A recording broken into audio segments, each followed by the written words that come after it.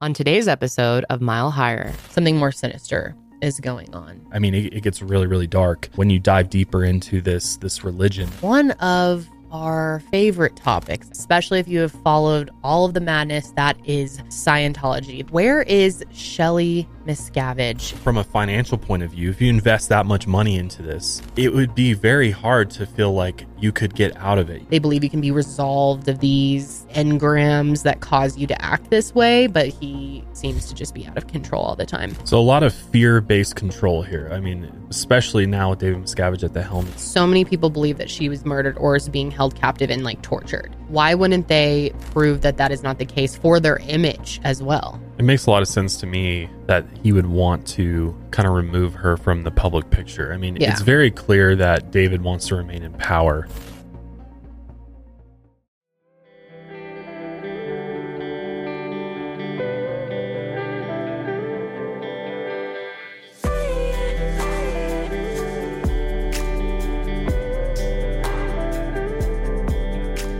Hey, what's up, everybody? Welcome back to Mile Higher Podcast, episode 283. Now, today, we are getting into one of our favorite topics, I would say, something that we have talked about many times on our show. We're going to be talking about Scientology, but we are going into something completely different today, something that I've always wanted to explore, to know more about. It's just driven me crazy, and that is, where is Shelly Miscavige? And I'm sure a lot of you already know that name, are kind of familiar, especially if you have followed all of the madness that is Scientology, the cult that is disguised as a religion, in my opinion. Allegedly. Yes, you have to use that word a lot. You do. I'm a tad bit They're a afraid very of them. litigious organization, so you have to tread carefully. Yeah. But I think we're all wondering, as we know, Scientology started by L. Ron Hubbard, and, we'll be giving you a bit of a background on Scientology and L. Ron Hubbard. I find L. Ron Hubbard to be, he's a very controversial figure in history, but the guy has some wild ideas, and his whole backstory alone is just, I mean, you couldn't write a movie better than his backstory. Yeah, truly. And the paths that he crosses with different individuals throughout history. Like on Lights Out, we did an episode on Jack Parsons, this occult rocket scientist guy who kind of started the whole rocket science program at NASA, and he was really into magic and the occult, and he crossed paths with L. Ron Hubbard at one point. Oh, I remember you telling me about this. This was back when L. Ron Hubbard was just writing Pulp Fiction and stories, essentially, and he got involved. He was very interested in this concept of magic and the occult, and there's some very strange stories of L. Ron Hubbard being a part of these magic rituals where he'd be sitting in the corner scrying what was happening. And scrying? Yeah, scrying is a magic term. Oh, I've never heard of that. Yeah. Scrying. And so he would be a scribe, so he'd be observing these rituals, and it would be like sex magic rituals. So they would be doing things, Jack would be doing things, and Elron would be sitting in the corner just writing down what's happening, and just lots of bizarre things. I mean, L. Ron Hubbard for me is a very intriguing individual, and how he created this global group. Wild imagination on this guy. Worth millions and millions of dollars. Yeah, it's truly insane. Has, so much power and reach is kind of crazy. It is. It's crazy. It's fascinating, but it's very sad. It has ruined the lives of countless people, and people are still suffering, stuck in it today. Luckily, there are so many people that speak out, and I think more and more people know the truth now, and it's becoming more mainstream. Even when we first started talking about Scientology, I don't know what year we did our first episode on it, but it wasn't as well known by the public. I think most people, 9 out of 10 people you would ask in public, would at least have heard of it. Yeah, well, especially with Leah Remini and Mike Rinder when they came out, and there was that whole show, I think, on A&E. Oh, yes. That was interesting. Where they really just opened the veil or pulled back the veil on Scientology and really exposed a lot of the abusive practices. And I mean, it gets really, really dark. Yep. When you dive deeper into this religion as it's classified by the IRS, which is still wild. Yeah. But we really are going to be looking at it as a whole, but honing in on Shelly Miscavige, David Miscavige's wife, which David took over the Church of Scientology when L. Ron Hubbard left and ultimately died. And so there really hasn't been a whole lot of her out there, as far as being visible or in the public. There's been nothing. There's been nothing for years now, but there's been, years have passed since we've actually seen her. No, we have no idea where she is. And those that have left the church are concerned that something may have happened to her. I mean, there's a lot of theories about what happened to Shelly, and is she okay? And that's really become the term that so many Scientologists, ex-Scientologists use, where is Shelly? And Leah has been huge in that. She had a really very fascinating book. Well, she was friends with her. Yeah, she was. And she has really not dropped, questioning and searching for answers. And she's really, really amazing. So yeah, we've mentioned it before, but we've never really dove deep into where is Shelly? And kind of understanding the process of how Scientology got started with L. Ron Hubbard, and then how did that transfer of power happen with L. Ron Hubbard? Really, as you'll find out, it was a complete takeover of the church by David Miscavige. He's you think L. Ron Hubbard's wild. This guy is, or unhinged rather.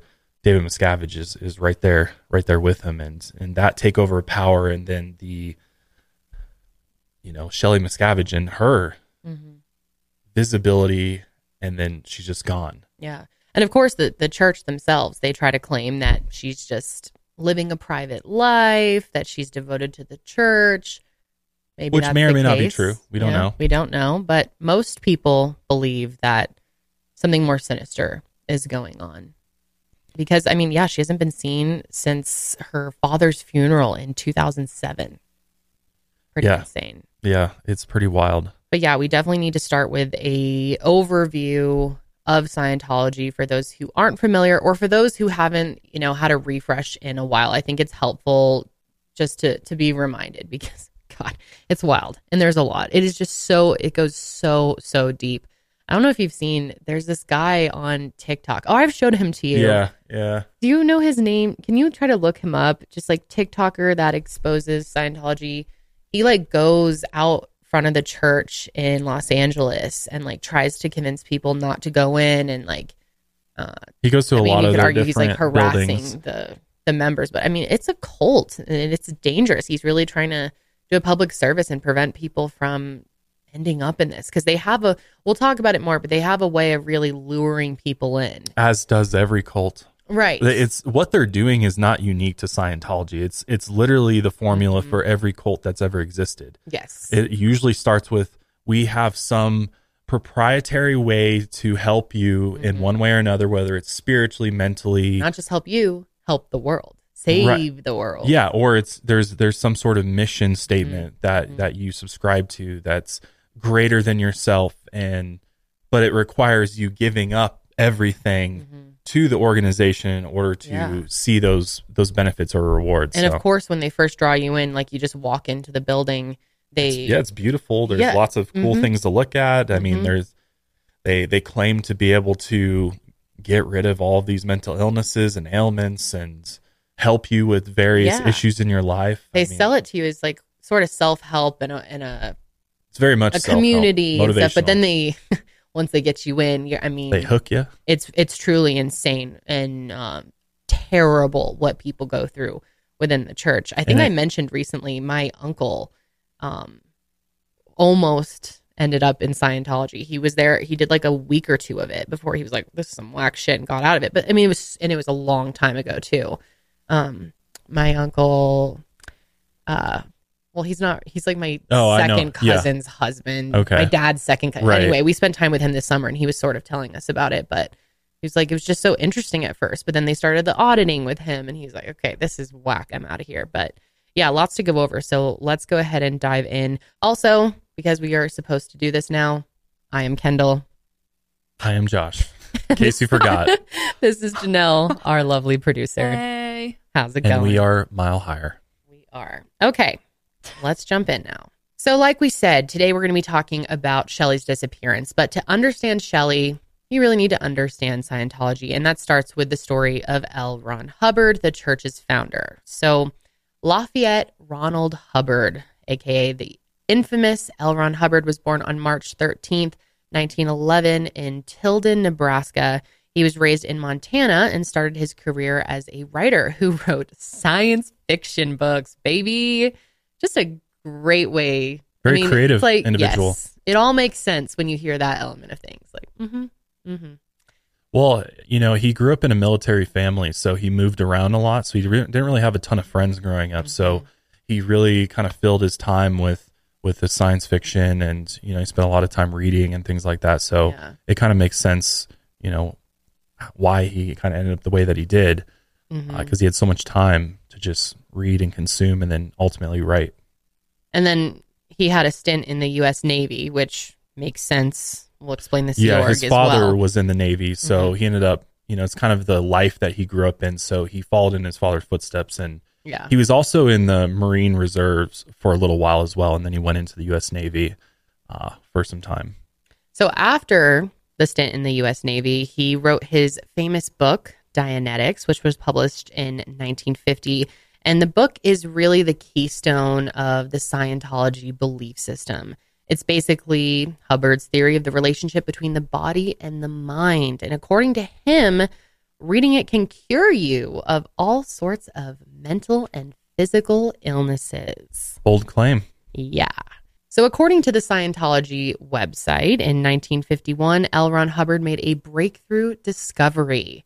He noticed a certain pattern in people who had read Dianetics. And that pattern led him to the conclusion that humans were not their mind or their body.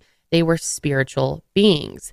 The individual being is the source of all that is good in the world. And with that discovery, Ron invented the religion of Scientology, and he founded the Church of Scientology in 1954. It might sound like Ron discovered quite simply that human beings have souls, which, okay, seems, pretty basic, but this discovery was different somehow. So he needed to differentiate his discovery from the idea of a soul by calling it a thetan. And this can be a little confusing, but a person doesn't have a thetan. I mean, oftentimes you'll hear people say, you have a soul, but you don't have a thetan. You are a thetan. Sort of the idea that a person doesn't have a soul, but they are a soul. He says that humans are immortal beings who have lived many past lives and will have many more in the future. And this is because the thetan can move outside of the external body with the same awareness that it has inside the body. But to fulfill your spiritual potential, you need to achieve a state of clear. This is a big concept in Scientology. And this is where you are no longer encumbered by your reactive mind, and you only use your analytical mind. The reactive mind stores all of your past negative and traumatic experiences. It reminds you of those experiences randomly and causes you to have irrational, negative, and impulsive behaviors like angry outbursts or panic attacks. And these negative experiences are called engrams, and they include things like memories of war, childhood trauma, abuse, sickness, accidents, things like that. And engrams even include traumatic experiences that are said to occur inside the womb, like maternal stress or a pregnant woman hitting her stomach against something. Scientology basically holds itself as the true cure for all things like PTSD, anxiety, ADHD, depression, anger issues, really any and all mental illnesses, including schizophrenia or bipolar disorder. Because according to them, their counseling essentially makes you forget all of these experiences. It sort of wipes your slate clean. It's a revolutionary technology that completely eliminates the need for psychiatry or traditional counseling, which, by the way, and this is just wild to me, but Scientology considers psychiatry the root of all evil, which we will get into a little more later. If everyone in the world achieved this state of clear and was free from their reactive mind, there would be no war. There would be no poverty. There would be no greed, no interpersonal conflict, none of that. It would be peace on earth. Sounds pretty great, huh? So that's why Scientologists feel as though they are on a mission to save the world. The goal is to get the whole world clear. It's a mission of supreme importance. But as we'll see, it's not just the mission that keeps people so dedicated to the religion. So you might be thinking, this must be pretty crazy technology that Scientologists have in order to be able to cure all people of their mental illnesses. If this stuff is the key to peace on earth, it's got to be some very high-tech shit, right? Very high-tech shit. So how does one get to this state of clear? Well, the answer is this: Scientology courses, seminars, books, and lots of counseling sessions known as auditing. You have to read a lot and take a lot of classes with your local Scientology church. And of course, all those books and classes cost you moolah. Of course they do. And a lot of it. Mm-hmm. But auditing is at the heart of Scientology's practice, and it's also a huge moneymaker for the church. Auditing is sort of a confusing practice to explain. So as you'll see, a lot of things in Scientology are clear as mud. No pun intended there, but we'll take you through it step by step. So the person receiving an auditing session is known as pre-clear. The pre-clear is given a session by a trained Scientologist known as an auditor. The pre-clear and the auditor sit across from each other. You might have even seen this done before. The pre-clear is given 2 can-shaped metal objects to hold, connected to a device called an e-meter. If you're already familiar with this stuff, this is what people call holding the cans. And as you hold these cans, the auditor asks you a series of questions. You give your answer, and the auditor acknowledges the answer. These questions are usually related to past traumatic experiences or instances where you've displayed negative behaviors. They ask about your intentions, your feelings, your thoughts, and desires. It's really sort of this weird blend of like faux counseling, interrogation, and a lie detector test. And as you give your responses, the thought is that your emotional state is picked up by the cans that you're holding. Somehow, like, your brain waves are, what you're thinking, and your whole mental state's being transferred into these cans. So in response, the auditor can see a needle on the e-meter move to measure your emotional response to the questions. And if you do enough of these sessions, ideally you move up a level to what Scientology calls this bridge to total freedom, or the bridge to total financial ruin, depending on how you look at it. Yeah. One source estimates that with all the classes and books and auditing and extras, it costs about $128,000 to reach clear. And you could spend all that, reach clear, and be like, all right, I made it. Like, no. There's more levels, of course, beyond the state of clear. These are the operating thetan or OT levels. From clear, it's another $33,000 to reach OT3 and another $100,000 to $130,000 to reach the current highest level of OT8. A Scientology magazine once stated in 1958 that, quote, according to evidence, both Jesus Christ and Buddha were not at any OT levels. They were only maybe a shade above clear. Makes sense. Of course they weren't to OT8 there. No. So if you know anything about the OT levels and Scientology, you may have heard of this little guy named Xenu. Which Scientologists deny all this, which is funny, but this is actually a thing. Yeah, it's confirmed. And they don't learn about it because most Scientologists don't learn about it until you reach the OT level of 3. But Xenu is basically an evil intergalactic alien overlord who is responsible for all of our ills today. Basically what Xenu did in the past was take billions of his people to Earth, where he put them in volcanoes and bombed them. Their bodies died, but these aliens had spirits called thetans, and they survived the explosion and attached themselves to human beings today. They are known as body thetans, or BTs, when they implant people. OTs are taught that these BTs will cause them physical and mental ills.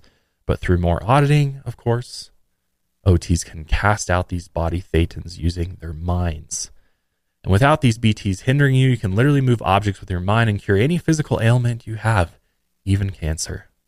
I mean, it sounds pretty good, right?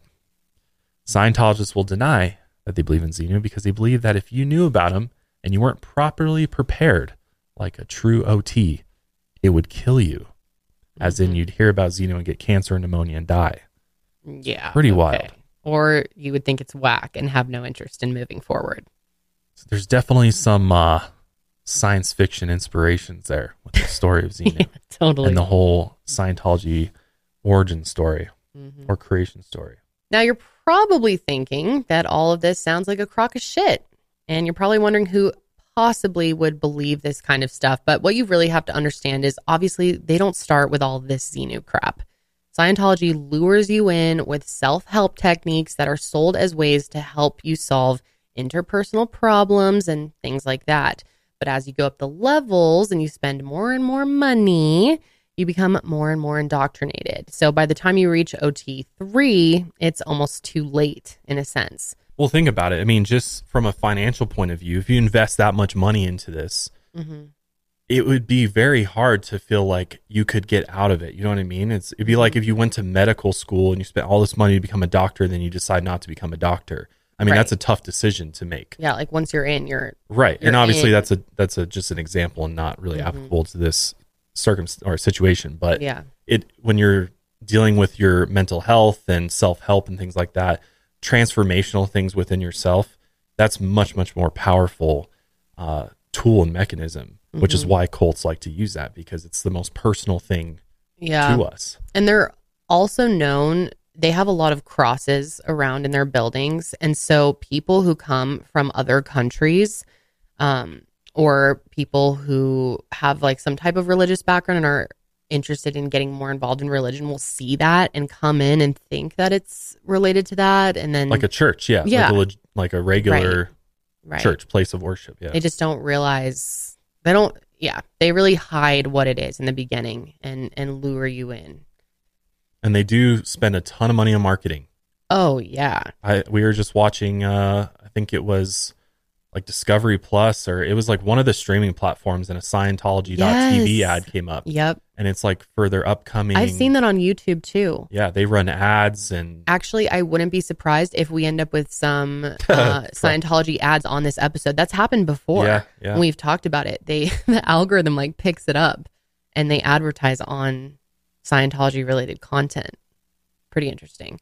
And it's kind of like, in Vegas, how they'll stand outside and try to give you little cards to get you to go to bars or strip clubs or whatever. That's kind of their approach. They will literally stand outside of their buildings and just walk back and forth on the street. And they're like near the mall and near shopping areas. And they'll just go up to random people and like, come on in and check this out. Or you get a free, assessment or something. Or you can check, and it draws people in. Yeah, they kind of have these like fancy showrooms. I know there's one on Blake Street here in Denver, and I know we've walked past it before, and it looks inviting. Like you're just like curious to know what's going on in there, because they have all these texts and books and things, like lots of things to look at, and TVs on. Like they really have created this like showroom for you to come and visit and look recently? Because we were just in Denver. Yeah. And did we almost? I don't know I don't think we were on Blake Street that night. I don't think it was that night that we walked past it. There was somewhere where we were recently. Maybe it was when we were in LA last that we almost just decided to go in to like take a look, but we got kind of scared. I didn't want to have to deal with them. Well, it's like they also want your information, right? They want your contact information. For sure. They'll probably, I don't know for sure, but I assume they would badger you about getting involved. So there are a lot of practices in Scientology that many people, including me, all of us here, believe lead to brainwashing. Scientology essentially operates as a highly profitable, highly litigious, and highly, highly controlling cult. People who critique Scientology are labeled by the church as suppressive persons, or SPs. This is essentially the same thing as being excommunicated, from the Is that just for the Catholic Church, excommunicated? Or is that kind of like a broad thing across churches? Yeah, I mean, like the Mormon Church. Oh, they do that too. They do. It's pretty common among a lot of different religions that they use a term similar to that. Can you get Can you get recommunicated? Yeah. A lot of them give you an option. Like if you're going to follow the rules, it's like a lot of the churches are like, if you're not going to follow what we preach and the doctrine that we believe in, then because if you think about it, it's like if you have somebody who's there who's doing their own thing and not following, so to speak, the rules of the church, it can be an issue for the church and for those in power at the church to have somebody swaying other people's minds. And most churches poisoning the pool. Right. A lot of churches, almost all churches operate like that, where if somebody is causing a disturbance and problems or starting to pull members from the church, they're going to get rid of you. I mean, what's really sad about this too is if you're labeled, or someone you know is labeled an SP, Scientologists are ordered not to talk to you in any way, no matter who that person is to you. So if you're in the church and your parent or sibling or even child is labeled an SP, you are no longer allowed to have any form of contact with them. And there are punishments for breaking that rule. So many people who leave Scientology end up losing their marriages, their relationships with their kids. I mean, it has broken up so many families and friends. It's truly, truly sad. Children even lose contact with their parents. And if you have generations of family in Scientology and you were raised in the church and you decide to leave, that's it. In an instant, you are cut off from your entire family and most, if not all, of your friends. So that's another reason why people are hesitant to leave. It's like you'll lose everything. Yeah. And that applies with a lot of different religions too, you know. Yeah. There's definitely that fear of being ostracized. Yeah, or just, I mean, who wants to lose contact with their loved ones or especially their children or their parents? I mean, that's... And everything you know and everything that's comfortable to you. I mean, you're essentially removed from the only life you've ever known. A lot of people grow up in it. So, it is the only life that they've ever known. So that's a very scary decision to make. And Leah Remini has talked a lot about how hard that was. Big reason why people stay. Mm-hmm. Suppressive people are what Scientology considers fair game. That means they have the license to stalk, harass, and try to intimidate you as they see fit. And this often includes following SPs around, staking out their homes, filming them wherever they go, buying websites in their name and defaming their character, trying to dig up dirt on you, basically attempting to ruin your life. And of course, it's even harder to leave if you're a member of the Sea Org. And I'm sure a lot of you are familiar with the Sea Org, but the Sea Org is the upper echelon of the church, essentially Scientology's paramilitary Navy organization. That's right. They've got their own little Navy organization. Its members are Scientologists who dedicate their entire lives to the church. But it goes beyond that. Not only do they dedicate their life to the church, but their next life and the life after that, and all of their future lives. Because when a member joins the Sea Org, they sign the infamous billion-year contract that binds them to the church essentially for the rest of time. Insane. Sea Org members wear the famous uniforms and submit themselves to service the church, and that involves manual labor on one of the Scientology ships, auditing others, and things like that. And there are no families in the Sea Org. You don't really see your spouse. You don't raise your children. None of that. In fact, founding families is basically discouraged in the Sea Org because you are expected to put the group before anything else in your life. Scientology considers abortion to be very morally wrong, but in the Sea Org, women who become pregnant are still pressured to get abortions. Interesting how that works. Also, children in Scientology are not really considered children. They are considered smaller adults, essentially. So they are held to the same standards as adults and are expected to behave just like adults. Standards for the Sea Org members are incredibly strict. And if you don't meet them, you risk being sent to RPF, the Rehabilitation Project Force. And this is basically where the Sea Org members who have committed misdeeds, are producing low quality work, or are deemed to have evil intentions against the church and its members are sent. And the RPF is essentially a brainwashing labor camp. It's pretty scary stuff.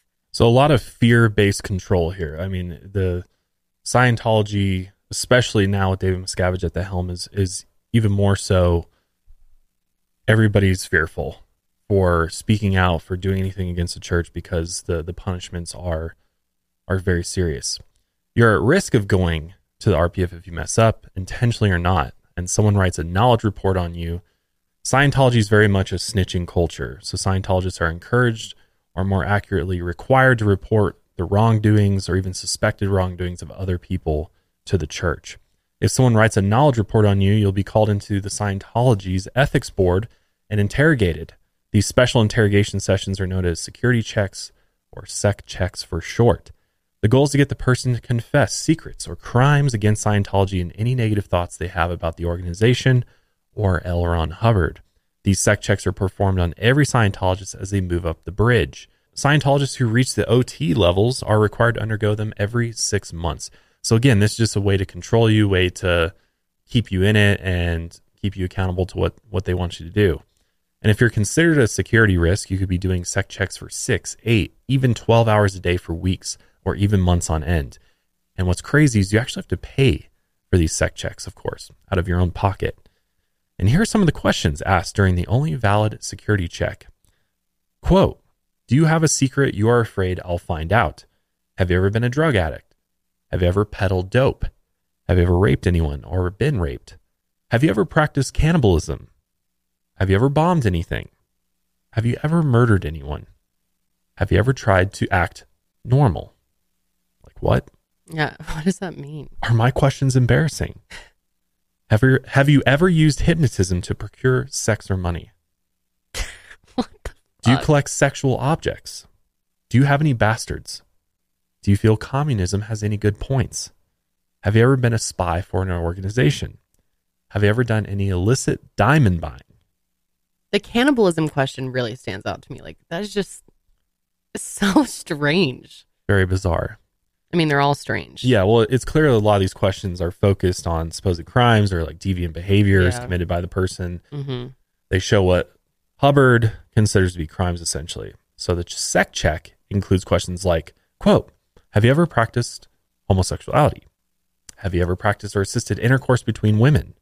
Have you ever slept with a member of a race of another color? What? Well, L. Ron Hubbard, to no surprise, was very much a homophobe. He was against any sexual practice that happened outside of marriage as well. Basically, sex was between a man and a woman only for procreation, and anything else was a sin, which is very bizarre.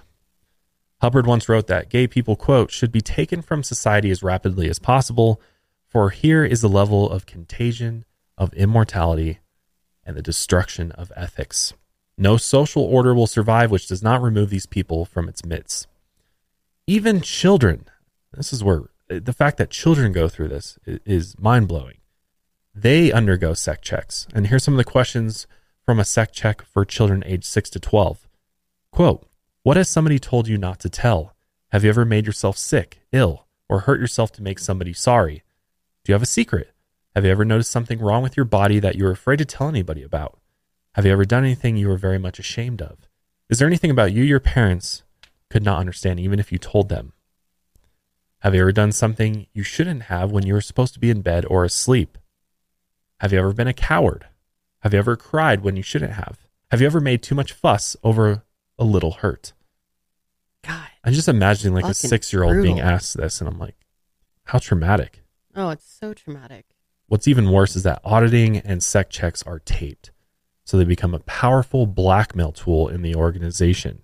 It makes it that much harder for members to leave when they know the organization is holding on to interrogation tapes full of their secrets, which is clearly why they do this. Mm-hmm. I mean, they have blackmail on all of their members, essentially. Yeah. They know all of their members' secrets. Mm-hmm. It's pretty powerful. Scientology, or the Sea Org, came ashore in 1975 and decided to set up shop in Clearwater, Florida. Now, Have you ever been there? Oh, Yeah, we have. same. It's Yeah. interesting. I mean, we didn't go in or Yeah. anything, but we drove around. And, It's a compound, dude. oh, it's massive. And Yeah. everyone's wearing these matching outfits. And They own like Such an eerie most of feeling. the city of Clearwater. yeah. Like most of the real estate there is owned Yeah. by the church. Yep. Yeah. Mm-hmm. It's pretty wild. I mean, if you want to go see it live in action, Mm-hmm. just go to Clearwater. Yeah, check it out for yourself. They have a nice beach though. Must say. Clearwater Beach They is do. beautiful. Clearwater Beach is not bad. Yeah, Mm. it is. So they bought the famous Fort Harrison Hotel, which is a beautiful, sprawling hotel complex in the city's downtown area using a straw corporation. And this is known as Flag, or Scientology's flagship building. But this was supposed to just be the beginning. Around this time, Hubbard wrote plans about wanting to take over the whole city. And over the years, the base grew and the church members started buying properties all over the Clearwater area. And in 2017, church members started buying up retail property in Clearwater at an unprecedented rate. And in less than 3 years, the sales doubled the amount of property in Clearwater that the church owned. But Scientology has many more facilities. They have locations all over the world, including one right here in Colorado. Like we said, Denver. It's on Blake Street.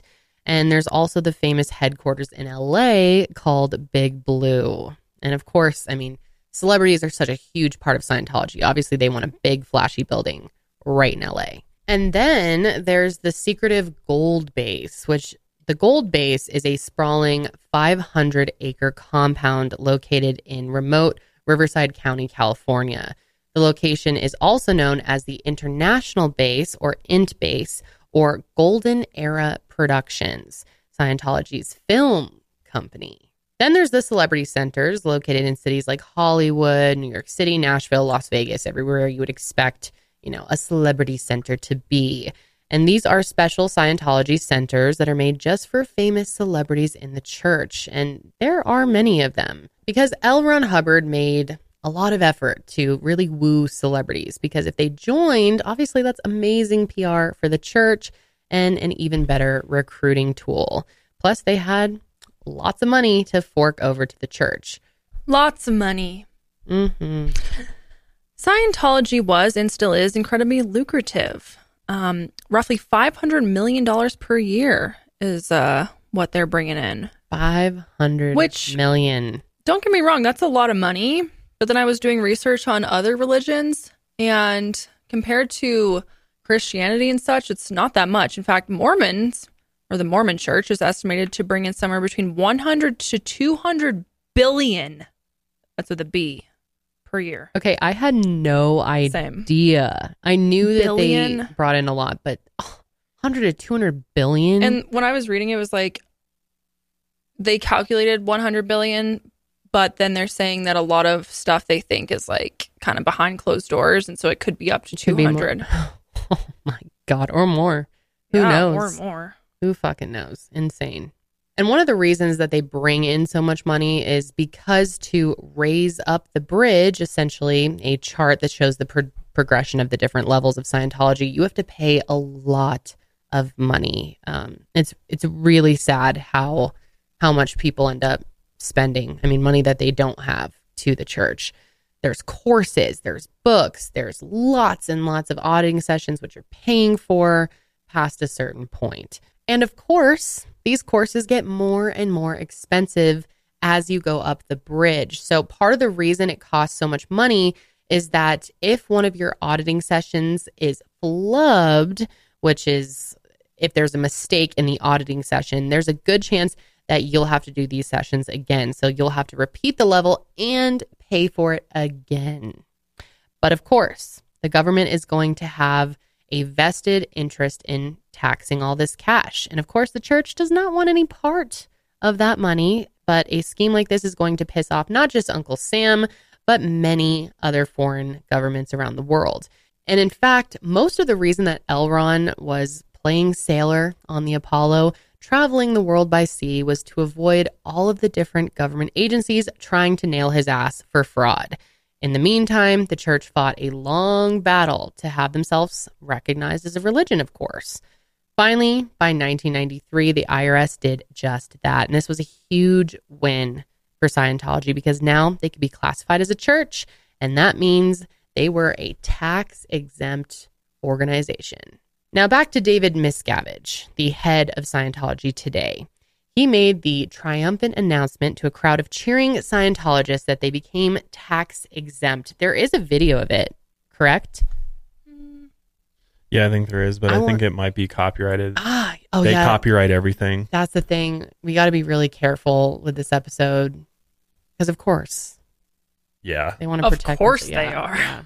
Well, you can look it up yourself. There's a video, and well, it legitimized them. Nuts. I mean, it made everybody who believe they're part of this religious they're like organization that they're legit, you know, and this is... We should be recognized as such. And Yep. So when he made that announcement, in that crowd of people sat his wife, Shelly Miscavige, the right-hand woman and devoted Scientologist. And at the time, this was probably a happy day for Shelly. She cared about the church deeply. She had known nothing else her entire life. But what she didn't know was that the man on stage, David, who vowed to love and protect her, would betray her. And he would do that with the help of the church that she devoted her life to. But before we get into that, we're going to talk about how Shelly Miscavige got to this point, starting from the very beginning. So Shelly was born Michelle Diane Barnett, and she went by Shelly. She was born on January 18th, 1961 in Dallas, Texas, to her parents Maurice, or Barney, and Mary Florence Flo Fike Barnett. Her mother, Flo, was a longtime Scientologist, so Shelly was raised in the church. She was taught since she was a child that L. Ron Hubbard was basically the Messiah. Her older sister, Clarice, was sent to the Sea Org in 1970 when she was just a young teen. A few years later, Shelly was then sent to the Sea Org at the age of 12. At the time, this involved serving on the Apollo, which was actually L. Ron Hubbard's ship, which the whole ship thing is very, very odd. It's like he failed in the Navy too. Like that's the thing with L. Ron Hubbard is like he was a fraudster his whole life. Mm-hmm. And in the Navy, he even he would kind of work his way up the ranks. And every time he got into like a position of leadership, they actually removed him from multiple positions of leadership. Mm-hmm. And there was actually one instance where he doctored his own like recommendation note for a position, I believe, within the Navy. And that was like, this is the greatest man to ever like, this just shows you what kind of guy he is. He totally. I mean, he thought he was big imagination. Yes. Even when it comes to himself. Mm-hmm. Had major faith in himself for sure. And of course we do have other episodes on him that go more in deep if you want to know. Yeah, and definitely check out the Jack Parsons episode on Lights Out because the connection between Jack Parsons and L. Ron Hubbard is a very fun listen. So basically, L. Ron Hubbard founded the Sea Org in the 60s. It was his like paramilitary organization that he was in charge of, and he traveled around on a ship named Apollo. But life on the Sea Org was very tough. It was grueling manual labor with long days, and workers got paid just cents on the hour, so essentially slave labor. Hubbard also liked the whole aesthetic of being a sailor. Yet everyone on the ship referred to him as the Commodore. But he also had this creepy practice of keeping around an elite group of Sea Org members known as the Commodore's messengers. But the messengers weren't people who rose up the ranks of the Sea Org. You might think that these are the most seasoned, experienced Scientologists who spent years proving themselves, in order to be a part of this elite team. But it was very much the opposite. In fact, all of these messengers were young, pretty girls picked by Hubbard himself. These girls were very young, which is, of course, extremely creepy, with their median ages being somewhere around 12 years old. God, he's such a fucking freak. And their job was to deliver messages from Hubbard to other Sea Org members in the exact way he specified. And I mean, we're talking exact. When they delivered the message, they had to use the same tone and mannerisms Hubbard used when giving it. So bizarre. And of course, he had these girls running around delivering messages in a uniform that was just white hot pants, midriff exposing halter tops, platform shoes, and bobby socks. These girls were not just messengers, though. They were Hubbard's enforcers and essentially his snitches. They were fiercely loyal to him and did whatever he said. So if they caught you doing something you weren't supposed to do, guess what? They're reporting you immediately to L. Ron Hubbard, and then there'd be hell to pay. So these girls wielded a lot of authority, and other Sea Org members feared them. Hubbard wouldn't let anyone mess with them or tell them what to do, and by all accounts, he liked these messengers more than his own children, who he never paid enough attention to. In Barefaced Messiah, the unauthorized biography of Hubbard, author Russell Miller wrote, quote, "It was not in the least unusual for a 14-year-old messenger to march up to a senior executive on the ship and scream, 'You fucking asshole, you're going to the RPF. That'll teach you to fuck up.' It was unthinkable to answer back. It would have been like answering back to Hubbard himself." It's like how serious it was. Mm-hmm. Once a young messenger asked Hubbard why he chose young girls in particular for the job, and the answer, he got the idea from Hitler. Brilliant. That's what the messenger said. Yeah, his fascination with Hitler and like... Yeah, here's what this messenger said about what Hubbard had to say about Hitler. Hubbard said Hitler was a madman, but nevertheless a genius in his own right, and the Nazi youth was one of the smartest ideas he ever had. With young people, you had a blank slate, and you could write anything you wanted on it, and it would be your writing. That was his idea, to take young people and mold them into little Hubbards. He said he had girls because women were more loyal than men. Nothing good comes from a sentence that starts with, Hitler was a madman. I got my inspiration from the most evil man to ever live. Yeah.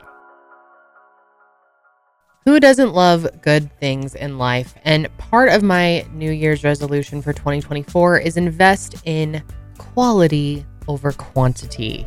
Even though I enjoy a little luxury, I don't like to spend the money that luxury sometimes costs. But that is until I discovered Quince. Quince is my go-to for luxury essentials at affordable prices.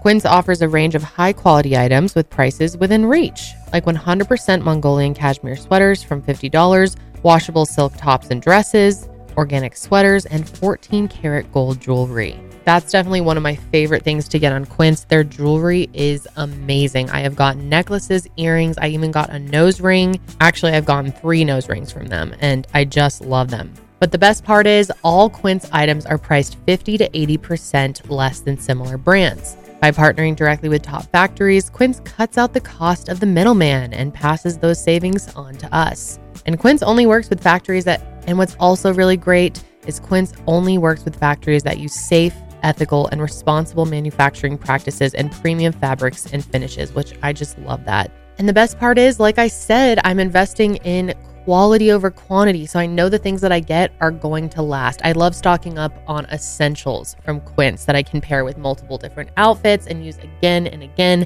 And they hold up in the wash. They're just amazing. So give yourself the luxury you deserve with Quince. Go to quince.com/milehigher for free shipping on your order and 365-day returns. That's QUINCE.com/milehigher to get free shipping and 365-day returns, which is pretty sweet. Again, that's quince.com/milehigher.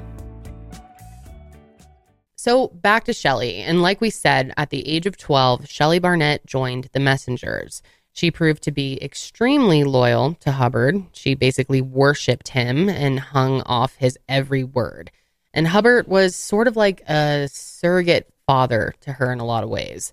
She was a loner who really didn't hang out with other girls as much. She was very, very focused on her mission, serving the Commodore better than anyone else did. Shelly was fierce in her devotion to him, and she was very much a by-the-book type of girl who followed the rules to a T and made sure that everyone else did the same. But eventually, Hubbard began recruiting young boys as messengers as well. And one of these messengers was a boy named Mike Rinder, who joined the Sea Org and worked on the Apollo starting in 1973. And you might recognize his name already, but we'll talk a little bit more about him later. So in 1976, 16-year-old David Miscavige quit high school and joined the Sea Org. He started out on the Apollo doing menial labor tasks like washing dishes and cleaning the decks. Only a year later, David was moved to the base in La Quinta, California, to work under Hubbard, producing Scientology training films. And this is where Shelly and David met, and their romance began while they were both still teenagers. They started dating in 1978 and would drive to see each other on weekends while Shelly was working in Hemet and David was working in La Quinta. David was a different person at the time. He was charming and pleasant, but he was very ambitious and had his sights set on Scientology's top spot from a young age. David Miscavige was born on April 30th, 1960 in Bristol Township, Pennsylvania, to his parents Ron Miscavige and Loretta Gadero. David was raised in Scientology, and his father got the whole family into it.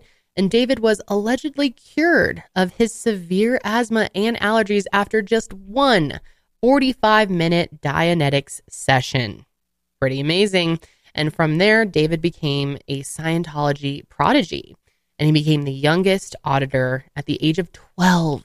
12. So insane. David and Shelly are a Scientology power couple.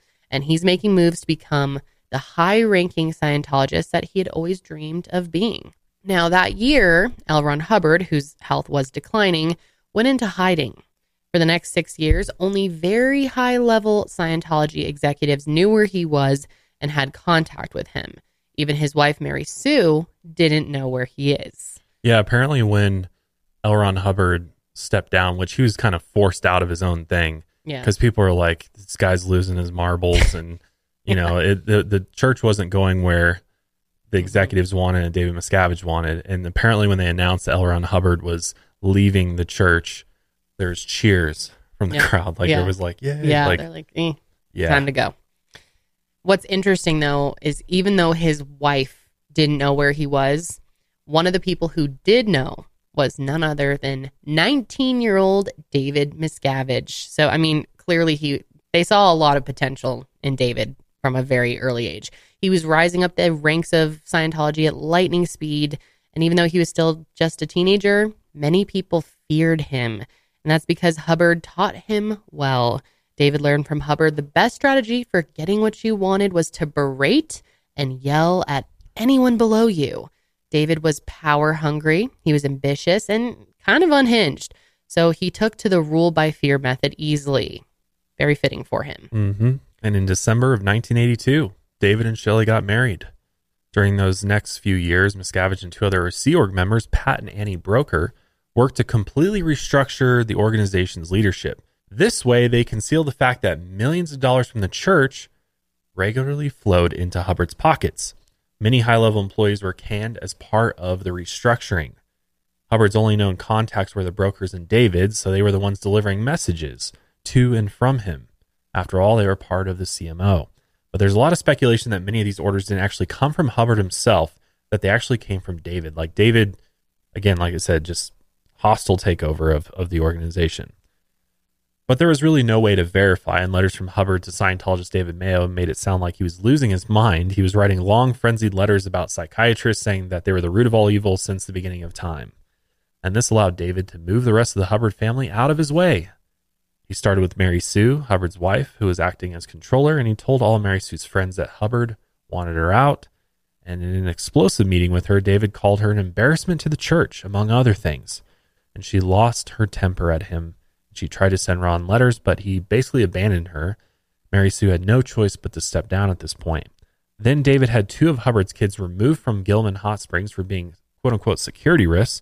He even made one of them his personal maid. And if there were others in David's way, he simply declared them SPs to move them out. On January 24th, 1986, L. Ron Hubbard died of a stroke. A huge upset considering he's supposed to be immortal. Seriously? Yeah. So he... Apparently his own Dianetics didn't work on his physical ailments there. Big turn of events. But David Miscavige spun this, to his followers so that they didn't worry and said, well, Ron Hubbard just decided he needed to continue his work on the higher OT level by discarding his physical body, but one day he'd return. Some people believe that Hubbard had actually died years earlier, and David and other messengers covered it up. They did this to buy themselves time to make sure they'd stay at the top once it was announced that L. Ron Hubbard had died. David saw Hubbard's death as an opportunity to be named his successor, and he initiated, like I've been saying, a hostile takeover. At age 26, David declared himself chairman of the board of the Religious Technology Center, or COB, and just a year after Hubbard's death, David had managed to make himself the leader of the church. Shelly was not a subservient wife. At least not at this time. She was an active participant and essentially David's equal. She could be harsh, but compared to her husband, Shelly was a kinder, gentler person. She was David's first lady, right-hand woman, and known to Scientologists as chairman of the board's assistant. And from 1987 on, she and David started taking the church to new heights. So like we mentioned before, in 1973, Scientology was recognized as a religion and became tax exempt. And David's goal was to have this achieved by the year 2000. So not only was this a huge win, but it was years ahead of schedule. So, he's looking pretty good as the leader so far. Hubbard's mission to recruit celebrities into the church was one that David took very seriously. And his biggest win in that department was landing none other than Tom Cruise, which I think is safe to say he is the most well-known Scientologist. Yep, to this day. Yeah, like most people, when they think of Scientology, think of Tom Cruise. But other famous Scientologists include John Travolta, Kirstie Alley, Elizabeth Moss from The Handmaid's Tale, Michael Pena, Danny Masterson, and his siblings, which, Danny Masterson, I'm sure a lot of you have heard that name this year. Going to be in prison for a long time. Really nasty dude. Laura Prepon. Also, what is it? Prepon, I think. Prepon. She's also from That 70s Show. Juliette Lewis, Katie Holmes, and Nicole Kidman. Now, Juliette Lewis is no longer part of the church, and either is Nicole Kidman. And Katie Holmes ditched a long time ago and left Tom, and good for her. That whole thing was a mess. It's interesting. There were quite a bit of That 70s Show cast members. The parents too, right? Kitty and... I'm pretty sure they were part of it. Yeah, I think so. Lots of rich celebrities. But anyway, Tom Cruise and David Miscavige became the best of friends, of course. BFFs forever. Whatever Tom wanted, he got. really. There was and still is a whole group of Scientologists whose jobs simply involve keeping Tom happy and his affairs taken care of. And this extended into his dating life, which is so whack. It's just unbelievable. So after his breakup with Penelope Cruz in 2004, Tom was repeatedly calling David, asking him to fix him up with a new lady. But David, being David, was very annoyed by the calls. He didn't want to waste his time playing celebrity matchmaker for Tom. So he told Shelly to pick out a new girlfriend for Tom, and Shelly matched him with a woman named Nazanin Bonilla D. But that relationship ended in January of 2005, and then Tom started dating Katie Holmes. And it's been alleged that Shelly set up Tom with Katie Holmes, but other reports say that Tom found her on his own. So not really sure on that. But during this time, David started to unravel. His mental state was growing more and more unstable, and even Shelly began to worry. And according to many former Scientologists, David had a very bad temper and was prone to angry outbursts. And these outbursts became frequently physically violent, which doesn't really make a lot of sense, you know, when he is part of Scientology and they believe he can be resolved of these engrams that cause you to act this way, but he seems to just be out of control all the time. But anyway, sometimes David allegedly beat Scientologists who merely looked at him the wrong way, or has Scientologists interrogated if they don't look happy enough at events. It's allegedly not unusual for David to physically beat even high-level executives who displace him. Now, we could do an entire episode just about the abuse allegations against David. He is truly a fucking horrible human. And in fact, the closer you get to the top, the more likely you are to experience the wrath of David Miscavige. One former Scientologist who worked with the Miscaviges said that the closer you were to David, the harder you fell. He liked to abuse those closest to him. And it was not a matter of if you fell, it was when. And the consequences became increasingly severe. In 2004, David's power-hungry and psychotic behavior allegedly hit a new level after he created The Hole. This is essentially a prison for top-level Scientology execs and David's lieutenants. The Hole is located in the secretive Gold Base compound. It's a building made out of 2 double-wide trailers outfitted with metal bars where as many as 100 high-level executives are held and tortured. David would send people to the Hole for any number of random transgressions, and life in the Hole is basically hell. People sent to the Hole are kept there for weeks, months, and even years on end. They are subject to group confessionals and interrogations where they are tortured and beaten into confessing their crimes against David. They are forced to sleep in sleeping bags on the floor each night and eat slop made from mess hall leftovers out of buckets.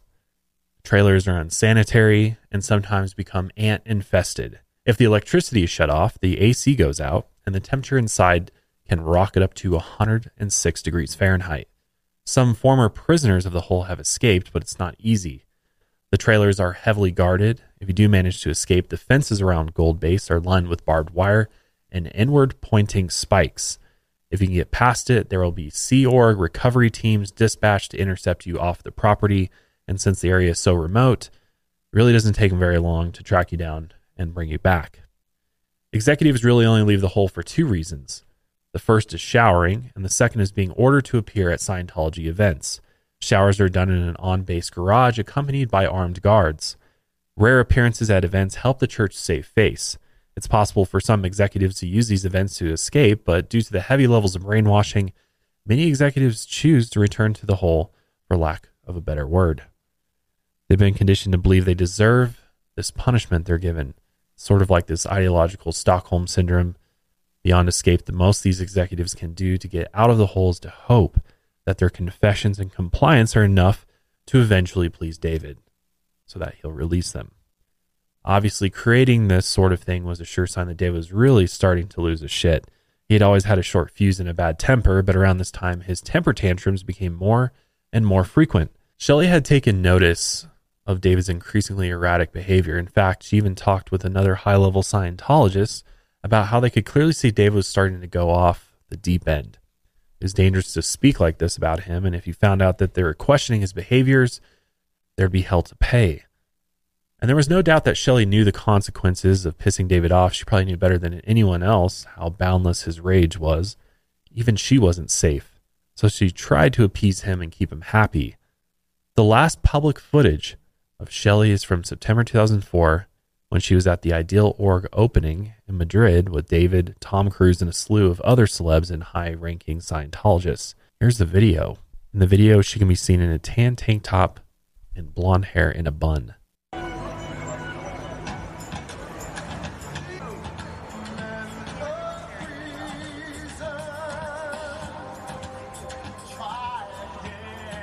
God, he looks like he's such a little fuck. Yeah.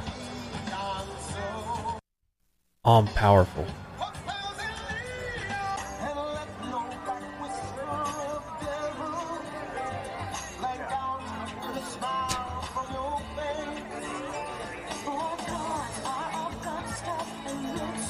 The person's singing. I think they have like a band behind them or something. Yeah.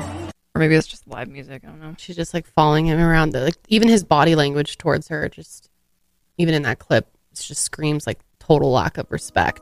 She looks real thrilled to be there. That's Yeah. for sure. Whether your resolution is to save money, eat better, or stress less, HelloFresh is here to help you do all three. Say hello to your most delicious year yet with fresh ingredients and chef-crafted recipes at a price you'll like, delivered right to your door. Each HelloFresh box is packed with farm-fresh ingredients, and everything arrives pre-portioned right to your doorstep for less hassle and less wasted food. Kendall and I love HelloFresh. We eat like 3 or 4 HelloFresh meals a week, chef it up. And last night we had a ravioli. It was a mushroom ravioli with a kind of an Alfredo cream sauce. Oh my God, it With was some grilled so chicken. good. And Holly loved it too. She did love it. Fresh squeezed lemon, and we all gobbled it up. I could have had more. It was just so good. And that is how it is pretty much every night we have HelloFresh. I have yet to find a meal that we're like, yeah, this one wasn't good. But everything is easy to make. Like last night, that meal took 15 minutes. It was super, super easy. Yeah, I couldn't believe how quick that one was. I was To get that literally one again. juggling my toddler and cooking this, and it was no issue. And it turned out absolutely delicious. We love how fresh all the produce is. Seriously, I think HelloFresh's produce is better than what we get at the grocery store, to be honest. And the recipes are just chef's kiss, delicious, and very, very easy to make, especially with their recipe cards. It's like 6 to 8 steps, maybe, if that. And then boom, you have a delicious, often nutritious meal on the dinner table for your family. So if you haven't tried HelloFresh, now is the time. We love it, and we know you will too. Go to HelloFresh.com/milehirefree and use code milehirefree for free breakfast for life. You get 1 breakfast item per box while subscription is active. That's free breakfast for life at HelloFresh.com/milehirefree with code milehirefree. It's no wonder that HelloFresh is America's #1 meal kit. So this is when he told David about the Penelope Cruz breakup. So around this time, Shelly is working to keep David happy by keeping Tom happy by finding him a girlfriend. It's just so fucking weird. It really is. Got to keep Tommy happy. I mean, he's the biggest marketing tool they have. Yeah. And I'm sure he's given the church a ton of money too. But how fragile is he that he is so unhappy to be alone? Like he needs someone at all times. Well, it's just this like, he's a king, you know, he's like, it's just this culture that David's created. Does he even still act? Yeah. Tom Cruise. Yeah. What was he sure in? does. yeah. What was the last He thing? was in a recent movie. I've never really seen a Tom Cruise movie, I don't Really? think. I don't think. Isn't he really known for like Top Gun and Top Gun's Mission probably- Impossible. Mission Impossible. See, I've never was- seen any of those. I never saw Top Gun either. I know people love it. Yeah, there's a bunch of Mission Impossible movies. And Tom Cruise, like, of course, he does his own stunts. That's like the thing Oh, with really? Tom Cruise is he Mhm. does his own stunts in his movies. Oh. So like when there's like a scene of him jumping off of a cliff or an airplane, that's actually Tom Cruise. Interesting. Mm-hmm. My mom met him once. She did? Yeah. Oh, that's so random. It was so random. Well, yeah, she was like working for Paramount. This was a long time ago. And she was walking to her car and he was like walking beside her and got like next to her. He's like, "Hello, ladies." Like she was with someone else. And then like got in his Porsche. And back then Interesting. it wasn't like known that he's, you know, kind of a creeper now. So they No. were like, "Oh my God, Tom Cruise." Yeah, I'm sure. And I'm sure he gave them the time of day. Your mom's gorgeous too. Well, look at this too. Yeah. The news, Warner Brothers signs a big deal. Produced Yeah. original and franchise films with Tom Cruise. Yeah. Wow. I think he's probably still one of the top Oh, grossing yeah. actors. Absolutely. Yeah. He still has a Highest ton paid. of fans. I don't think a lot of people who are fans that like know. It's not like he Yeah. walks around with like Scientology merch No. on, you know? I mean, but he's very loud and proud about it at the same time. Yeah, he's doing the 8th installment of Mission Impossible. 8th? Yeah. Good God. I think All it's coming right. next year. It's probably vital to Scientology that he keeps Oh, yeah. active, Oh, keeps yeah, up with the for fan base sure. and everything. Yeah. Interesting. So moving into 2005, David continued to become more and more unhinged. Surprise, surprise. Shelly was doing her best to essentially keep the situation under control without getting in his way too much. Around that time, David left Gold Base to do business in LA for a few months, and Shelly stayed behind at Gold Base. It was one of the first times they were seen apart because they always traveled together everywhere. David would be gone for a few weeks, and she could use that time to tie up some loose ends for him. That would keep him placated. David had been endlessly stressed about the org board, or the chain of command at the upper level of Scientology. He needed positions filled, and nobody he'd been appointing recently was meeting his very high standards. Shelly knew the org board needed filled, not just to keep David happy, though it needed filled in general. Things were a mess, and it needed to be done. She was the chairman of the board's assistant, after all, and she needed to keep the church moving, so she filled the org board positions herself. Then there was the issue of the villas. On the north side of the Gold Base compound, there were 3 villas that David had been using as his headquarters. These villas were set to be renovated and given to the CMO. That meant that David had to move his stuff into a different, less nice living quarters on base. And this was a project that David had wanted to get done for a while. And nobody likes moving, so of course David had been putting it off, grumbling and complaining about it for a while. So Shelly decided to take care of that too, and she moved his stuff for him. And so David would return home and see that he had less stress on his plate, all thanks to his loving wife. So earlier we mentioned Mike Rinder, who was a Sea Org member and messenger as a teen. Now, these teenage messengers grew up and they formed the upper elite ranks of Scientology. So by 2005, Mike was now one of these high-level executives. And during this time, Mike visited David while he was in LA. And when Mike returned to Gold Base, Shelly immediately asked to talk to him. She took him to a secluded back patio on base, somewhere where no one else could hear them. And Shelly asked Mike, when you saw him, was David wearing his gold or platinum wedding ring? Well, Mike told Shelly that he hadn't noticed, so he couldn't say for sure. And he didn't know whether or not David had more than one wedding ring. But he immediately noticed when talking to her that Shelly was very nervous about the state of her marriage. Her asking that question was a clear signal that she thought something was wrong, like David was upset with her. She tried to be casual about it, but Mike could read between the lines. She couldn't ask Mike the direct question, was David wearing his wedding ring, because it would be too obvious. So she had to ask him if he was wearing the gold or the platinum ring. So Mike thought the whole thing was a little bizarre. He left the Gold Base, and that was the last time that Mike ever saw Shelly. He wasn't there to see David's return. Later in 2006, Mike was sent to the Hole, where he spent a year being tortured alongside other Scientology execs.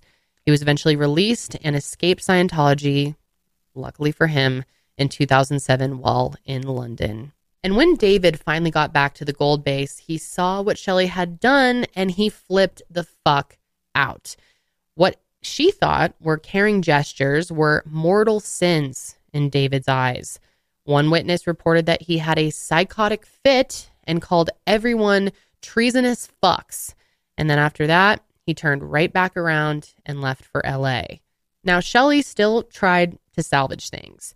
A few days later, she drove from Gold Base to LA to try and save her marriage, but she came back defeated and unsuccessful. And a week after David returned to Gold, Shelly was gone. That day, sometime in late 2005 to early 2006, Shelly's assistant saw her being escorted into a car, and she was in tears and covering her face as if she was trying not to show the assistant that she was crying. Shelly got into the car, and that was that. And she was not seen again until early August 2007. Now, her being sent away was likely a combination of things. David may have thought that Shelly was sort of a liability to his role, or that she would try to start an internal rebellion against David based on his recent behavior. Maybe he got wind that Shelly was talking about his mental state with others. And so he took the moving of his things and org chart fillings as her taking steps to oust him. So he sent her away to prevent this, and also to prevent her from testifying to the police or outside world or other Scientologists about things, and or to stop her from being subpoenaed. It's also speculated that David sent her away after she told him that she couldn't take his behavior anymore or questioned him directly. Some people have speculated that she was so sick of David that she got herself sent away. But Tony Ortega argues that her last-ditch car trip to LA says otherwise. For the rest of that year, the world didn't hear a peep from Shelly Miscavige. She vanished, but she wasn't entirely forgotten. It makes a lot of sense to me that he would want to kind of remove her from the public picture. I mean, It's very clear that David wants to remain in power, and that is the most important thing to him. Mm-hmm. Doesn't matter if you're his mom, brother, wife. Like, if you are a threat to him, possibly in any way, or you're trying to, start this rebellion against him to remove him, he's going to remove you first. Yeah. I mean, just look at the way that he took over the church. It's exact way. And he knows that could happen to him, so he's just not going to let that happen. Yeah. In November of 2006, Katie Holmes and Tom Cruise got married in Italy. David Miscavige was Tom's best man. The lavish wedding was full of guests, including many celebrities and many high-profile Scientologists. That included actress Leah Remini, who'd grown up in Scientology. God, I remember this wedding so well. It was such a big deal. We were in middle school, and it was all over the tabloids, and I was like, I didn't even know about I remember seeing the Scientology. tabloids at the grocery store. I remember thinking I was like so enthralled by it, and I thought Katie Holmes was the most beautiful. She is just stunning, and I thought he was pretty hot, and just the whole thing. I don't know. It was people were really, really into it. And I feel like most people didn't really understand the Scientology thing back then. So I don't think many people, like the average person, even knew he was related to it at that point, Well, think about it, or maybe I was just young. I don't know. We all didn't really know what was going on until Leah Remini Yeah, that's very true. came out, and that was years later. So it's like, like the masses. back then, we all kind of just looked at it as like, oh, it's this weird club, or like it kind of just seems like all these elites and any other type of like fraternal organization, kind of like the Freemasons, or something along those, like the Elk Lot, one of these organizations that's just kind of like fancy pantsy, and I don't think any of us really knew, what was really going on back then. But guess who's notably absent at this grand wedding? None other than David's wife, Shelly. And Leah wasn't sure why she wouldn't be at such an important event. In fact, she hadn't heard from Shelly in a very long time, and that worried her. Because Leah and Shelly had been friends pretty much for most of their lives. So they frequently sent letters back and forth to each other, and Shelly was always good about responding right away. But in the past few months, Shelly had stopped responding completely, and Leah was getting increasingly worried. And now Shelly was a no-show at what Scientology called the wedding of the century. And Leah couldn't understand why. So she asked a simple question. Where's Shelly? She had no idea that one simple question would spark a chain reaction that would change everything. Leah had said she hadn't heard from Shelly in a while, and when she asked where Shelly was, the high-level Sea Org member snapped back and said, quote, "You don't have the fucking rank to ask where Shelly is." She was probably so confused by that response. Like, it's just such a casual question. You don't have the rank to know where she is? That says a lot right there. Yeah. I can't know where my friend is. Yeah. So, and she really didn't understand why people were so angry with her for just asking where she was. So obviously this would make anybody feel like something's up, something's wrong. Mm-hmm. So while she was in Italy, she sent a message over to her assistant.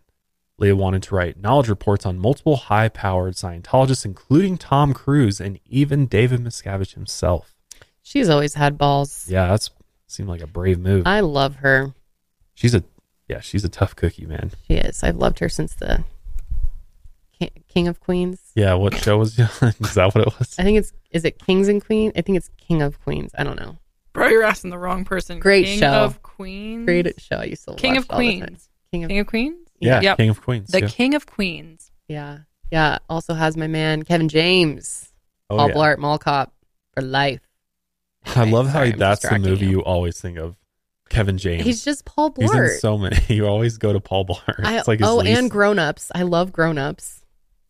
He's in Grown Ups too. He actually has an interesting podcast with Leah. If someone ever wants talking about Scientology, if you ever want to listen. Was he a Scientologist? No. Oh. And he never really understood like what she was doing when they worked together on it, because she was still in it when she was on the show. But yeah, they have an interesting conversation about it. I recommend listening to it if you have time. Anyways, it was clear to Leah that something bad was going on. And of course, they're taught as Scientologists to report these kinds of things. So Leah thought she was doing what was best for the church, like she was doing her duty. She didn't realize that she'd be severely punished for these actions when she got back to the States. When she came back, Leah was subjected to months of 12-hour-a-day sec checking that almost pushed her to a complete mental breakdown. Scientology also subjected her to a, quote, truth rundown, basically a re-education program. And these sessions cost her hundreds of thousands of dollars. She lost so much money in Scientology. She goes over it a lot in her It's just show shocking how much money. It's fucking nuts. So after that, Leah quieted down. She confessed to and apologized for things that she didn't do. She even bought Scientologists who attended the wedding, including Tom Cruise, expensive apology gifts. But Leah couldn't shake that feeling that something was wrong. She couldn't get the question, where is Shelly, out of her head. So for the next 6 years, she continued to try and get in contact with her. She sent letter after letter to Shelly, but these were never delivered to her. On June 25th, 2007, Shelly's father, Maurice, passed away. Surprisingly, wherever Shelly was being held, she was allowed to leave to attend the funeral. Of course, she was accompanied by her Scientology handler. Now, that fact is definitely kind of throws a wrench into a lot of theories. Not a wrench, but I mean, because many people believe that something happened to her before the wedding. But then when she was seen again at the funeral, that kind of more people lean now towards the idea of her being held somewhere or being in hiding. I don't know. I mean, who knows? Versus like, she was physically harmed or something. Before the wedding. Because that was kind of the idea for a while. But I mean, I still don't know. Yeah. I for sure think it's still a possibility, but that's just me. I don't know. But at the funeral, in the bathroom, a former Scientologist approached Shelly and asked for help with something urgent. The woman was just declared a suppressive person and she didn't know what to do, but Shelly responded, quote, "Listen to me. I fucked up and I'm not going to be able to help you." And this is largely considered the last in-person sighting of Shelly. We know nothing about her whereabouts until 2010, which in that year, Shelly got her driver's license renewed at a DMV office in West Covina, California. The photo taken at this office is the first photo of Shelly the public has seen since 2004, and it's the first public sighting of Shelly since 2007. There has not been another photo of Shelly released since. Now, if you're listening, you can, look up the picture on your own, but if you're watching, just look at this picture, man. Yeah. She looks like she has been through hell. She looks miserable. Looks like a different person almost. Yeah. So Lee Remini left the Church of Scientology in July of 2013. And 1 month later, August 5th, 2013, she filed a missing persons report for Shelly. The whole thing immediately became a media frenzy, especially because Leah was publicly denouncing the church and its abuses. And like we said earlier, this is when a lot of this started to come to light. Now, getting the police involved in the matter is a huge crime for Scientology. They believe that these are internal matters, like we said, and getting the police involved is just absolutely not allowed. But anyways, days after Leah filed the report, the LAPD set up a meeting with Shelly through her lawyer. They arranged to meet at a coffee shop in West Covina, California on August 8th, 2013. And there they met with a woman who claimed to be Shelly Miscavige and her attorney. The LAPD detectives checked the woman's ID, they took her fingerprints and left. But here's the thing. When two LAPD lab technicians got the prints from the coffee shop, they compared them with Shelly's fingerprints that the DMV had on file. And these lab technicians could not match the sets conclusively. It appears that the fingerprints were actually not taken properly, which is just sucks. Either the detectives weren't properly trained on how to take them, or the person giving the fingerprint wasn't properly instructed on how to leave them. But despite this, the LAPD didn't try to collect another set of fingerprints. In fact, despite the prints not matching, they closed the case and removed Shelly from the missing persons database. They declared the missing persons report unfounded. And it gets even weirder. Even though they closed the case for unknown reasons, the LAPD asked the coffee shop to send over their security footage from the date and time of their meeting. The coffee shop sent over the footage from each camera a week later, but when police reviewed the tapes, they found the footage from all of them had been scrambled to the point where you couldn't make out anything on them. Yeah, that's strange. Seems Very tampered with, maybe. peculiar. Let's be real. Investing can be intimidating. I know it was for me. So intimidating that it might feel easier to just push it off and not think about it.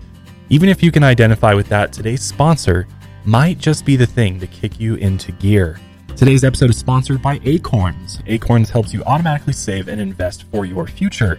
You don't need a lot of money to get started. You can even start by investing your spare change with roundups. The app even gives you access to education and guidance to learn more about investing. Head to acorns.com/milehigher to sign up for Acorns to start saving and investing for your future today. I've personally used Acorns in the past, and I really like how easy they really make it to understand and how to get started with investing. And I think their roundups feature is a really, really good place to start because it requires no thinking on your part, and it's just rounding up on all your purchases and putting that money into your investment account with them, which is awesome. Investing involves risk, including the loss of principal. Please consider your objectives, risk tolerance, and Acorns fees before investing. Acorns Advisors, LLC. Acorns is an SEC-registered investment advisor. Brokerage services are provided to clients of Acorns by Acorn Securities, LLC. Member FINRA, SIPC. For more information, visit acorns.com. So many people think that Scientology paid off the LAPD to make this statement. I mean, they certainly have the funds to do that. And they never actually visited Shelly. Again, Scientology, like I said, has deep pockets, so they have more than enough money to buy off the cops. And the LAPD, as we know, has a long history of corruption. Yes, they definitely do. Put two and two together. But it's also possible that they did visit Shelly. If she expressed that her wish was to remain hidden from the public, they'd have to respect that. I mean, it's your right to do that. And they can't give up her location or show a photo of her. And all they can say is that she is alive and okay. And yes, she may have been brainwashed into wanting to stay, but that's not necessarily illegal. And the cops can't force her to leave. But everyone is still wondering where she is because nobody has really seen her since 2007. How many years is that? 24 now. Yeah, 17 years. What? Yeah. Yep. 17, right? Yeah, my math's good. Is it? Yeah. Okay. You can trust my math. I'll take your word on that. Yeah. God, it's a 17 years. Yeah, 17 years. That's a lot of time. So what's she been up to? Yeah. Where's she at? Where is Shelly? That's the question. And we do know that she's not in the hole at the gold base because defectors who were held in the hole during the years 2006 to 2016 have come out and said that she was not held there at any point during their captivity there. Many Scientologists believe that Shelly is alive and being held at Scientology's Church of Spiritual Technology headquarters in remote Twin Peaks, California. This has been confirmed by sources who have spoken to Tony Ortega of the Underground Bunker website. Tony is an investigative journalist who has been extensively covering the Church of Scientology. He has a lot of good information out there if you want to, look more into his work. Yeah, there's some ex-Scientologists that say that this spiritual technology center is in nearby Little Arrowhead, California, which is locations in the mountains near Lake Arrowhead. Yeah, I mean, they have a lot of different secret locations, too. They have, like, underground bunkers, and, they have all of L. Ron Hubbard's memorabilia, I guess, and his works stored away so that if the apocalypse comes, which they believe in, of course they do, that, Scientology will live on. Mm-hmm. So, who knows? She could be anywhere. Yeah. So the Church of Spiritual Technology, or CST, is a Scientology organization dedicated to preserving L. Ron Hubbard's works for all of eternity. That way his works can be passed on for hundreds of generations and even to alien civilizations when they finally reveal themselves. So CST essentially takes his written works and etches them on steel plates or even gold laser engraved discs. These plates are put into titanium boxes with inert gases and held in multiple high-security underground vaults. The goal is to have the work be able to withstand fire, flood, famine, any natural disaster, even nuclear war. We'll still have L. Ron Hubbard's work to view. According to sources who spoke to Tony Ortega, Shelly has allegedly been living and working there since late 2005, early 2006. Outside of her father's funeral, any attempts to have Shelly see her family have been unsuccessful. Sometime around 2013, someone allegedly asked Shelly when the next time she might see her family would be, and she responded, quote, "There's only one way." And Mike Rinder thinks this is a reference to the last time Shelly was able to leave CST. So that might mean the only time she's ever getting out again is to attend a family funeral. These sources told Tony Ortega that Shelly has been conditioned to believe that it's her fault she is stuck at CST. That, and she believes she's doing important work preserving L. Ron's technology for future generations. But even if she tried to escape, this would be very difficult. The CST headquarters are heavily guarded, covered in cameras, and surrounded by a spiked fence. Scientology claims these spikes are to keep bears out, and yet the spikes face inward towards the property. So if you were inside of it, so you can't get outside of it, why would the bears be inside the property fence? Doesn't make a whole lot of sense. As for David, sources told Tony Ortega that after Shelly disappeared, David told executives that they were, quote, done as a couple. But as a religious leader, he couldn't divorce her. Scientology has repeatedly stated that Shelly is not missing. They say that she's simply working on special Scientology project and wants to live her life privately out of the public eye. And of course, they've said that Lee Remini is a lunatic who's been obsessively stalking Shelly because she hates Scientology. And according to the LAPD, Shelly is not missing and her case is closed, but Shelly has not been seen publicly since 2007, 2010 if you count that DMV picture. So as far as we know, she is still missing.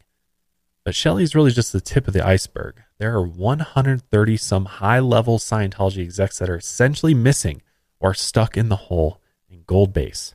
Of course, Scientology has said that the hole doesn't exist and never existed. Lee Remini and Mike Rinder have both become some of the most well-known and outspoken Scientology defectors. They made it their mission to expose Scientology's abuses, and Lee won't stop asking where Shelly is until she's found. So there you have it. It's really hard to make out like where she is. There's just no way to know. I don't know. I hope she's still alive. At the very least, too. I hope she's still alive, and I hope she's not. Hope that like enduring suffering. Oh, I'm sure. I mean, it's hard. I'm sure she is. Possibly, or she's just brainwashed to the point where that this is just the life that she knows. And I just think with all of the conversation around and all the pressure on them that they would have like brought her out. That's what's so weird to me. Like, why not just have her make a quick appearance? Just be with David somewhere. Maybe they're worried that just brings more attention to this issue. And also, could it validate? Does it validate what Leah Remini's doing? You know what I mean? Does it give her more power, and it creates headlines, and you know what I mean? It'll kind of stir up the whole media if they do that. I guess so, but they're also being accused of murdering her. So if she's alive and well, why not bring her out? Yeah, but they know there's no they know there's no evidence. They're not being investigated for that. So like, why would they do that? Widely believed. Sure, but the police aren't investigating a murder. So why would they subject them? They're very, very careful about what they do, clearly. Yeah. And they don't want bad PR, you know what I mean? So they're managing it, and it's easiest from their perspective to just be like, oh yeah, she's working on a special project. She doesn't want to be seen. I guess so. I don't know. I think, I don't know. My gut feeling is that she's, I don't know, either something really terrible has happened to her, something physical or mental, or she's not alive. I mean, 17 years is a long time. Yeah. So it is a possibility, and they have the perfect way to cover it up, right? Like, oh yeah, for sure. They are very hard to infiltrate. Well, it's clear that she didn't just, I think we can all agree here that she didn't just make the decision to no longer be seen and like be behind the scene. Come on. Like, especially with what she was telling people and the events leading up to it and the way that she was being treated, worried about the rings. I don't know. I think, and it's so, the whole fingerprinting thing is so frustrating. I think there's some major fuckery that happened with that. I don't know. I'm curious to hear what you guys think. I mean, I certainly think wherever she is or whatever's going on, it's not good. Yeah, I don't know. I don't know what I think necessarily. I think there is a real possibility that she truly believes in the mission that she's doing and she's still dedicated to it. Because as far as, there's not a whole lot of evidence that we have to suggest that she was like actively trying to get out. You know what I mean? Right. So like, but as far as we know, right? Like, as far as we know, and we don't know a lot. They but keep like everything under wraps. They have like, the FBI has investigated Church of Scientology for human trafficking before. Like people, they know they have eyes on them. They know that the authorities are, definitely paying attention to what's going on with this organization because. Yeah, but we also know they could be paying them off. The FBI? Well, maybe not the FBI. But maybe, I don't know. Yeah, I just think maybe that I'm getting too conspiratorial, but they are very, very, they keep everything close to their chests. They're very well protected. They have everything isolated. And I mean, they're probably, in my eyes, like one of the most dangerous cults for that very reason, that they are so powerful. They do have so much money and they have so many places that they can hide things. You know what I mean? I totally see your points that they may not want to have proof that she is alive and well because it would be maybe validating Leah or bringing more attention to the situation. But I think there's more. I mean, what do I know? I'm not on the ends of Scientology, but I feel like as an outsider looking in, but there's more pros to sure to just having her make a quick appearance or like releasing a photo of her or a statement. I guess people wouldn't believe a statement.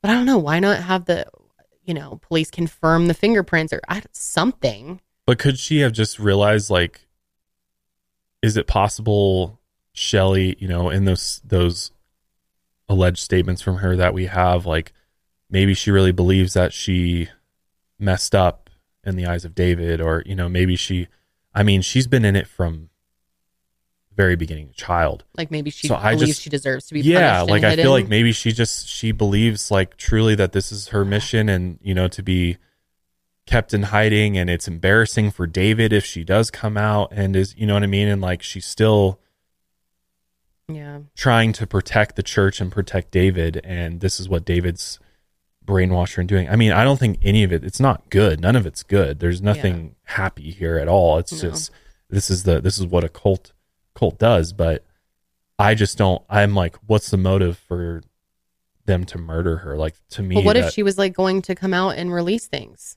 or like possibly, that's a possibility, or knew something that she wasn't supposed to know? Like, what was it that she was saying that she fucked up about? What? It must have been huge. Well, they keep people locked up allegedly, so that couldn't they just go keep her locked up somewhere and like nobody would ever know? As opposed to just straight getting rid of her completely. You know what I mean? So like I struggle with like them getting rid of her completely because I feel like that could be harder to keep under wraps for this long as opposed to I don't know. I think there's so much bad publicity for them with the idea because so many people believe that she was murdered or is being held captive and like tortured. Why wouldn't they prove that is not the case for their image as well? Yeah, and she's such a huge figure. I mean, David Miscavige's wife. It's too weird to think. I just can't accept that she's just chosen to stay hidden, or they've just been able to keep her. But hidden. Was like, she actually trying to get out? That's my whole point. Is like, was she ever trying to get out of Scientology? I don't know. That I don't know, because there is no evidence for that. I think that's the question that I have. Is like, was there any point at which she was ever trying to get out? And maybe we'll never know. We'll obviously probably never know that. So what's interesting though, so every 5 years in California, make sure this is good information. Yeah. In California, drivers must renew their driver's license every 5 years. So where's the 2015? Yes. Where's the 2020? Yep. I was wondering pictures? The same thing. Again, no, like how do those get released? You know what I mean? Like, do those get released all the time? I think that was released because they were doing that, you know, investigation or whatever at that time. So maybe they just that's weren't not released. just public information, right? No, you can't just pull up people's driver's of license. Course. God. So that's my other question is like, can anybody find her driver's license renewal from 2015, 2020, and then she'd be due for another one next year if it's every 5 years? Although a lot of times you can renew your license without renewing your picture. That's very true. Yeah, that's a good point. Yeah. So it's possible they just like renewed it online and sent her a new license. Mm-hmm. But it's like, where is she even driving? That's my thing. Like, maybe she doesn't even have a license Yeah. anymore. Yeah, that's a good point. Certainly she's probably not traveling or anything. No matter what, whether she was taken care of or she's being hidden, she's a major threat to David. That she knows some shit and could like unravel everything. Yeah. So there is motive for David to keep her hidden or locked away or whatever it may be. Yep. And possibly even motive to kill her. Allegedly. Allegedly. Yes, allegedly. Allegedly. I in my mind, I don't think there's any like a very, very, very small chance that she's chosen to just stay out of public eye. But she might be. If She might. That brainwashed. She might have. They could have convinced her Yeah.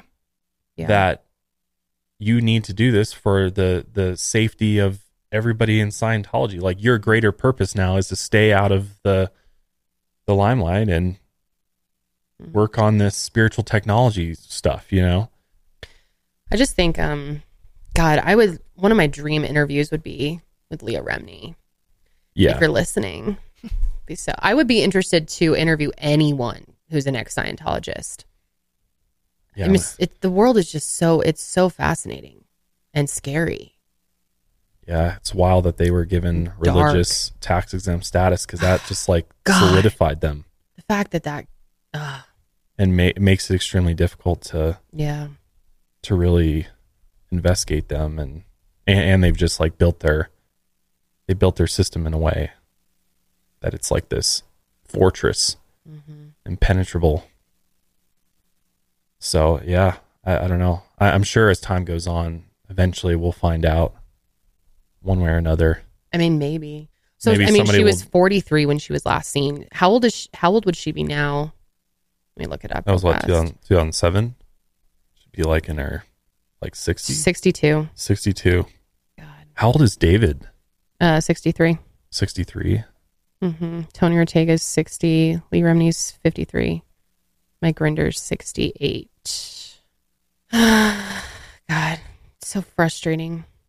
Well, if anyone out there is listening or like knows of someone who would be interested in interviewing who's an ex-Scientologist or has more thoughts on all this, that is an interview I would love to do. Where can they reach out for that?